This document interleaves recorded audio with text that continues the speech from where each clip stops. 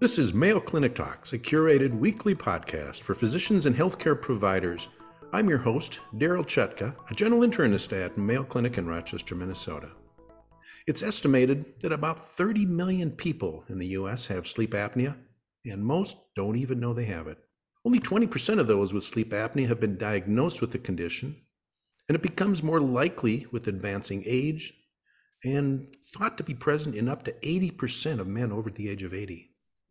And with an increase in obesity in our population, the numbers of those with sleep apnea has increased dramatically.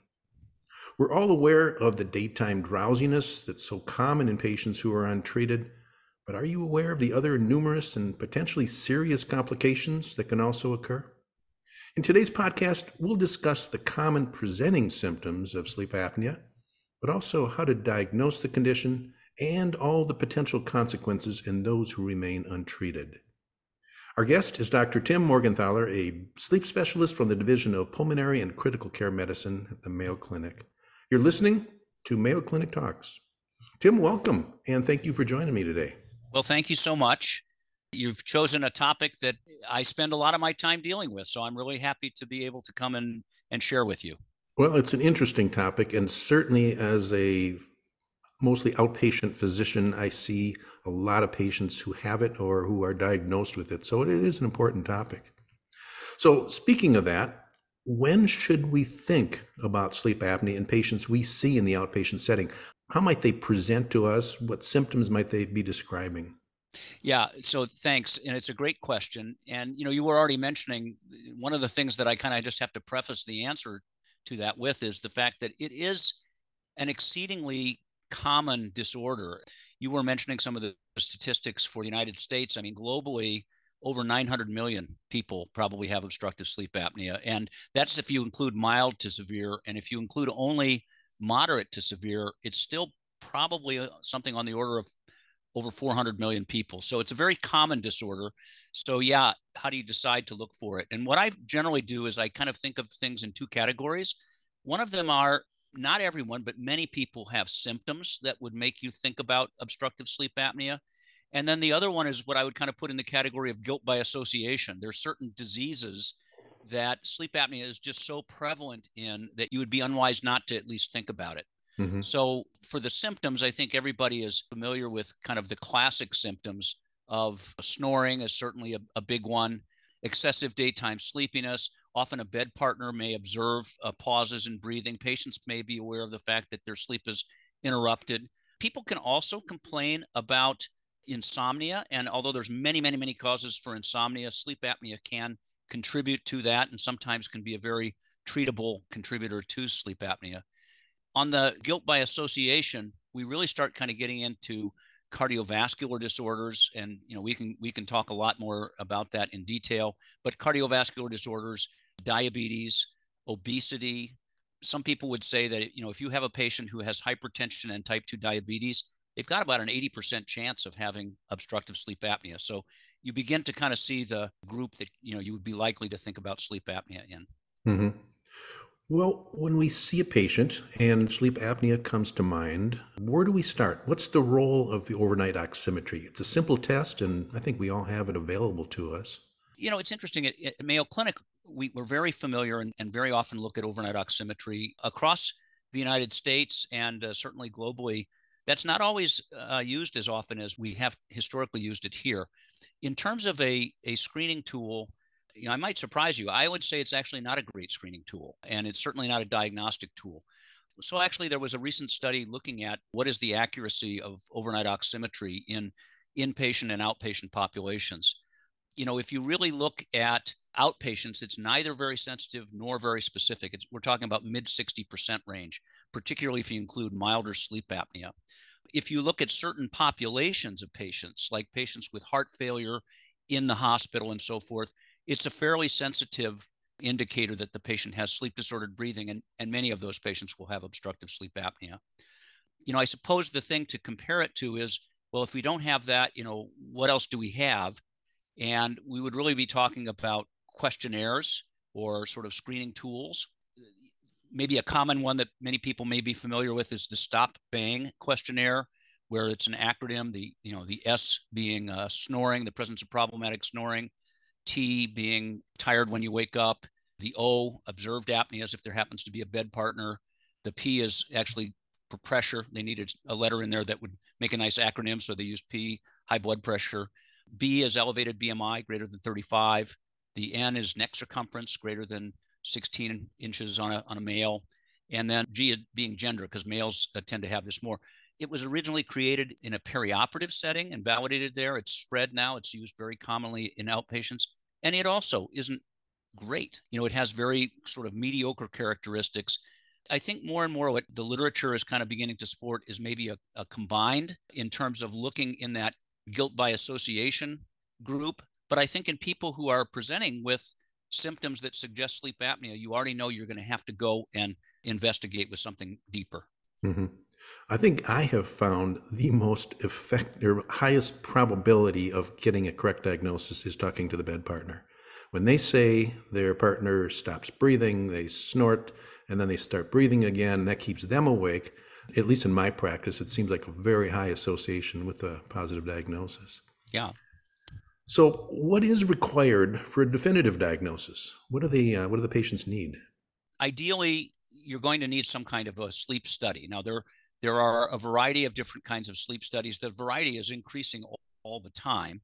The most tried and true and kind of traditional is a polysomnogram, an attended polysomnogram, where the patient comes into a sleep laboratory or an attended facility, and there is monitoring of their EEG, their EMG, the extraocular motions, the EOM, muscle tone, EKG, flow, breathing flow, movements of the chest and abdomen. And with that, that's really how the diagnostic criteria have been originally developed. Obviously, in the past 20 to 25 years, there have been many new tests developed, hopefully to be more convenient, can be used at home, less involved.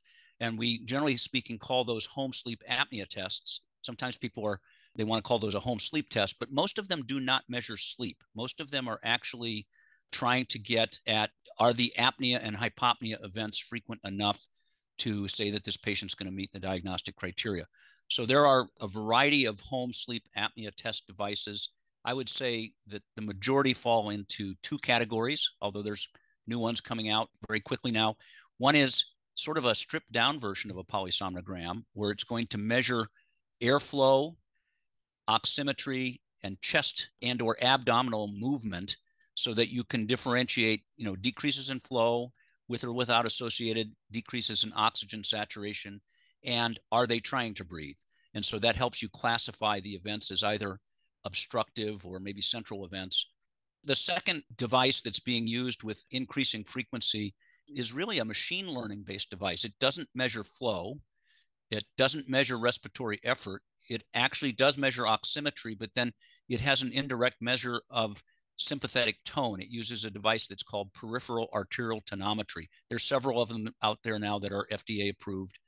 These really have fairly extensive validation in patients who have more moderate to severe sleep apnea. They're not very sensitive. So those who might have more mild sleep apnea, that's not a great first test.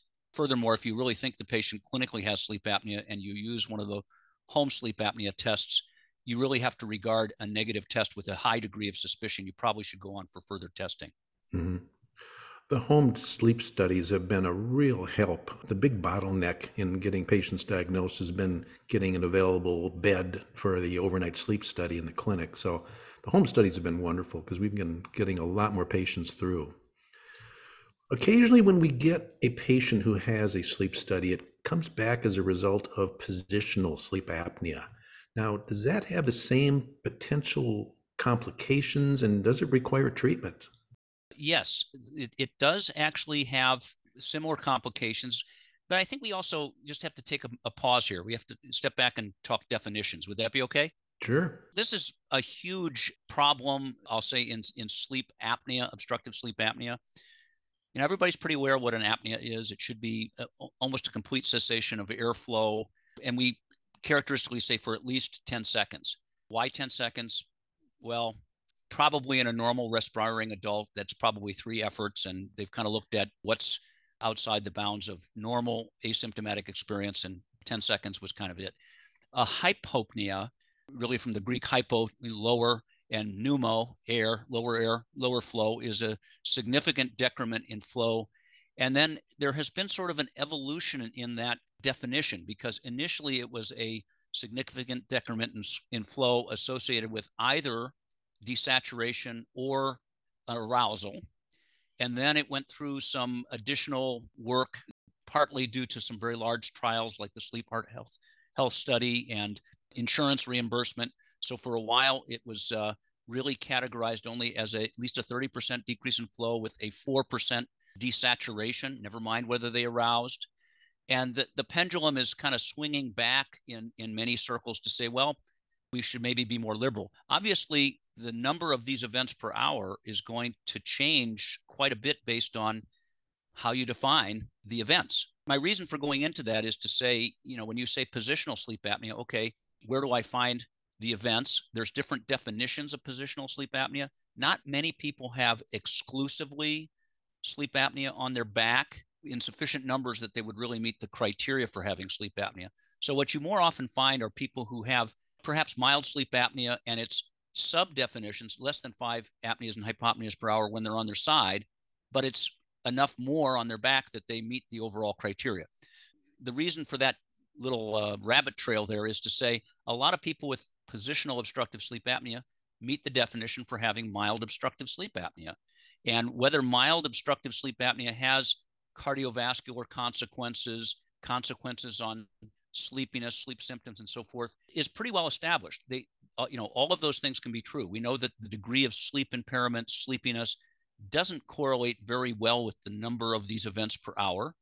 We know that we have a lot of epidemiological data that indicates that actually even mild sleep apnea has some measurable attributable increased risks. I think where the whole issue comes into has more to do with treatment, frankly, than with consequences.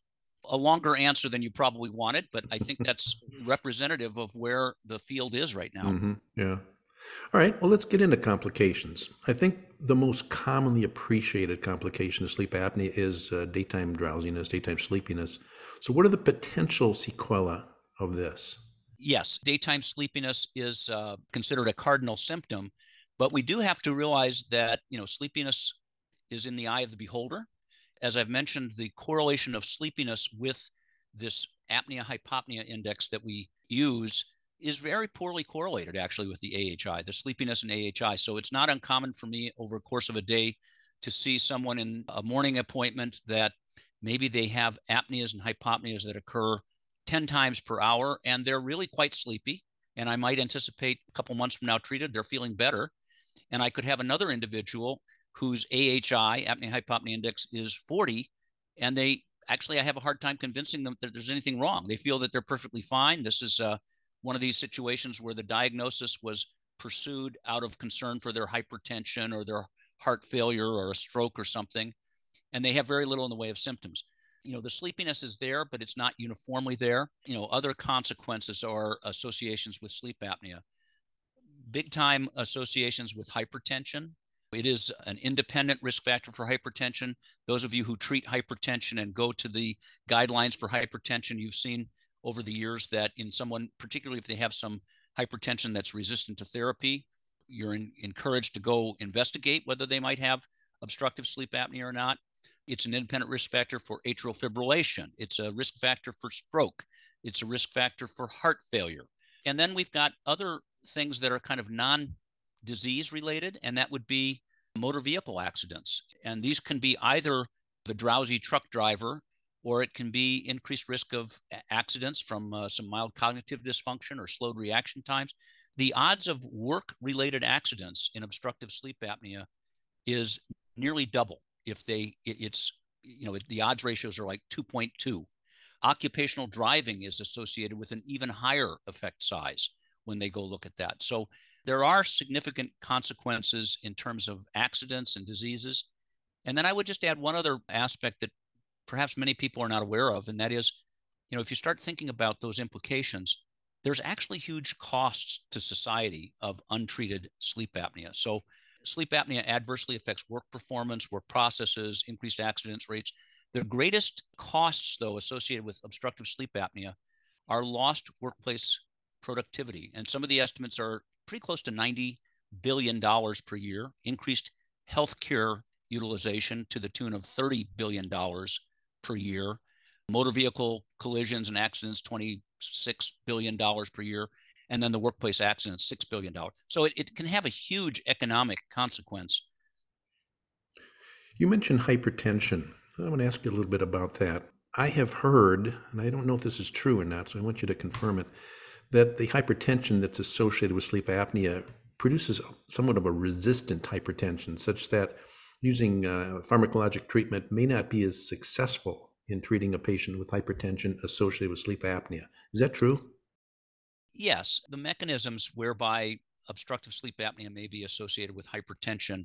The way I often explain this to patients, and sometimes we're having this conversation in the setting of looking at an overnight oximeter or something like that, but typically as we fall asleep, if we're unaffected by sleep apnea, you'll see what's called dipping.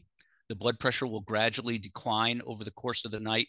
Oftentimes, you'll see an overall decrement in the mean heart rate over the course of the night. In people with obstructive sleep apnea, because of the recurrent arousals and, let's face it, fight or flight to kind of rescue yourself from being choked, there's actually measurable increases in sympathetic tone. And what you end up seeing when we don't routinely measure blood pressures in sleep studies, but in research studies where they use an arterial line or even a Swan-Ganz catheter, you'll see significant increases, certainly not dipping across the course of the night. So obstructive sleep apnea, when untreated, really contributes not only to just the overall prevalence of hypertension, but can make hypertension more resistant to treatment. And the association with stroke and MI, is it purely due to the hypoxia that's produced during the night, or is it more complex than that? So let's take ischemic heart disease. I won't do this complete justice, but I think you'll get some of the some of the aspects from it. So first of all, it certainly is an independent risk factor for coronary artery disease. Odds ratio is something on the order of 2 to 3 times in some studies. Those studies that produce those very high odds ratios are often clinic populations. So the kind of people that I see in my sleep center. If you look at more population-based study, still an increased attributable risk, more like a 10% increase in risk. And if you look actually then at, well, what factors are associated with that? You're absolutely right. Hypoxic burden is a much better marker for how much that risk is going to increase in these people. So some people have obstructive sleep apnea with very little time spent in an abnormal oxygen saturation state, whereas others have a deeper desaturation. So hypoxia is a contributing risk factor, but there's also effects on endothelial health for sleep apnea. There's increased inflammation. There's increased effects on baroreceptor tone. There's increased heart rate variability. So all of these things can kind of accumulate between the inflammation. There's measurable increases in CRP, TNF alpha, all these kind of inflammation factors, endothelial health factors, increased sympathetic tone factors, and even some of the intrathoracic swings in pressure associated with more severe sleep apnea. All of these can contribute to those cardiovascular risks. Okay. Well, Tim, as I was preparing for this podcast, I was reading and I came across an article on central sleep apnea and an association with cardiac failure. How does central sleep apnea present clinically, and should we be evaluating patients who have documented congestive heart failure for central sleep apnea? Yeah, let's pick on that population. Patients with significant congestive heart failure, something between 60 and 80% of them are going to have some form of sleep apnea. And between the two of them, you'll actually see a fairly even distribution of central sleep apnea and obstructive sleep apnea in that population. That's in contrast to most of the people that you're seeing kind of come through an office or with sleep complaints, where maybe only 5% of the patients will have a significant central sleep apnea component. So in that enriched population, it's very common. And that's one of the reasons why it is really important wherever possible to do an in-lab polysomnogram test of patients with that particular demographic, because the home sleep apnea tests are not as reliable in differentiating between central and obstructive. And then kind of carrying that to the logical next step, why look for it at all? Well, what are you going to do about it? And so treatment of central sleep apnea is much more challenging and requires a different approach than obstructive sleep apnea. So the answer, I guess, to your question is yes. If you're seeing a patient who has, congestive heart failure, you should really be considering that the possibility of them having central sleep apnea is quite high. And I guess the other question you asked is, what are the symptoms? They can have very similar symptoms because, just having central sleep apnea doesn't mean that you won't snore. It doesn't mean that you can't have some obstructive events. And they can have sleepiness, but characteristically, if you look at these two different populations, the people with central sleep apnea tend to be not quite as sleepy overall as the people with obstructive sleep apnea. And more of their complaints tend to be more bad sleep quality, insomnia. I have a hard time getting asleep, staying asleep. I'm up a lot. And of course, intrinsically, they tend to be more fatigued during the day. And it can be very challenging to differentiate fatigue, sleepiness. What does that really look like to a patient? You mentioned atrial fibrillation, and is this also of high enough association with sleep apnea such that when we see a patient with new AFib, we study them for sleep apnea? First of all, I'm going to go back for a second to central sleep apnea. What are the main risk factors for having central sleep apnea? Well, male gender, age over 65, atrial fibrillation, and reduced ejection fraction. All of those really significantly increase your risk that you're going to have central sleep apnea. Although as a whole, those with heart failure, if you had to guess, they're more likely than not to have some form of sleep apnea. With atrial fibrillation, there's no doubt that if you investigate that group of patients, there's a high percentage of them that are going to have obstructive sleep apnea, some increased risk of central sleep apnea. But I think it's perhaps notable that the cardiologists at this point in their guidelines are recommending, certainly for those who you are cardioverting or you're doing any kind of ablation in, that they actually recommend proactive evaluation for sleep apnea and treatment if you can make that work. Well, Tim, you've given us a lot of information about complications of sleep apnea. Can you summarize our discussion maybe with 2 or 3 key points? I'd love to. So we're a training institution, so I often tell our fellows there's 2 main reasons to look for sleep apnea. One is symptoms, and we've talked about the symptoms of sleep apnea. If you have a patient who's excessively sleepy, despite the fact that they're getting an adequate duration of sleep, if you have patients that are snoring, they have other risk factors, observed risk factors, you should really think about obstructive sleep apnea. And I think then the other group of individuals are those who have the cardiovascular risks. The American Heart Association recommends screening for obstructive sleep apnea in those with resistant or poorly controlled hypertension, those with pulmonary hypertension, recurrent atrial fibrillation, cardioversion, ablation. We know the risk factors. Those are the people you should really look for obstructive sleep apnea in. Great. We've been discussing the complications of sleep apnea with Dr. Tim Morgenthaler from the Division of Pulmonary and Critical Care Medicine from the Mayo Clinic. Tim, thank you so much for sharing your expertise with us today. It's a great discussion. It was my pleasure. Thanks, Daryl. You can now listen to over 100 different medical topics developed for primary care providers on Mayo Clinic Talks podcasts. Find them at ce.mayo.edu or your favorite podcasting app. If you've enjoyed Mayo Clinic Talks podcasts, please follow us. Stay healthy and see you next week.